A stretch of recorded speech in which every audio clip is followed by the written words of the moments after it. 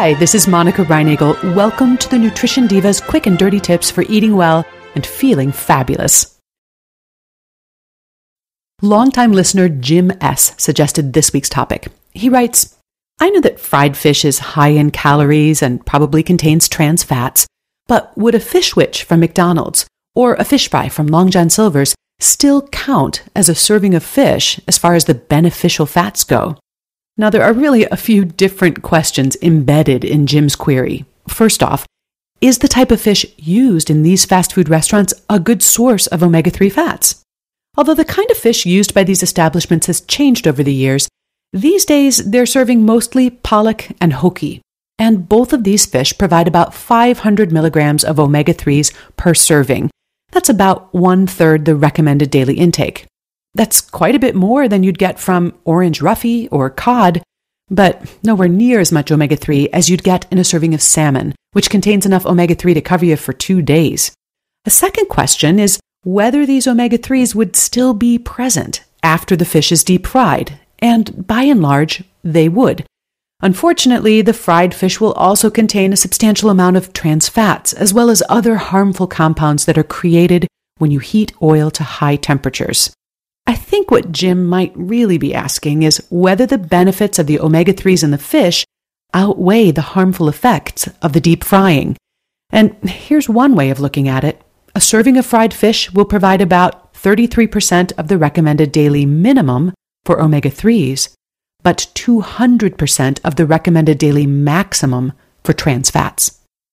In terms of whether fried fish counts as a serving of fish, I assume that Jim is thinking of the USDA dietary guidelines for Americans, which recommend that we eat at least 2 servings of fish every week. Because the powers that be were trying to keep things simple, the guidelines are mum about how the fish should or shouldn't be cooked, so I guess we can count that fish witch as a serving. But who really gains or loses from slipping through that loophole? Sometimes it's tempting to approach dietary guidelines in the same spirit that we approach the tax code. You try to take advantage of every available credit and deduction to reduce what you owe. But in this case, when you think about it, you're both the taxpayer and the tax collector. You benefit when you make healthy choices. And by the same token, you're the one who pays the price by taking advantage of a loophole like this one.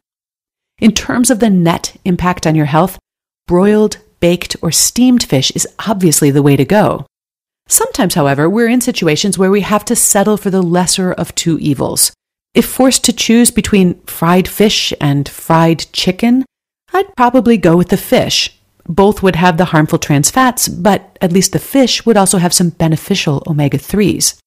On the other hand, if your choice was between fried fish and broiled chicken, I think you'd be better off with the chicken, even though you'd be without the omega-3s.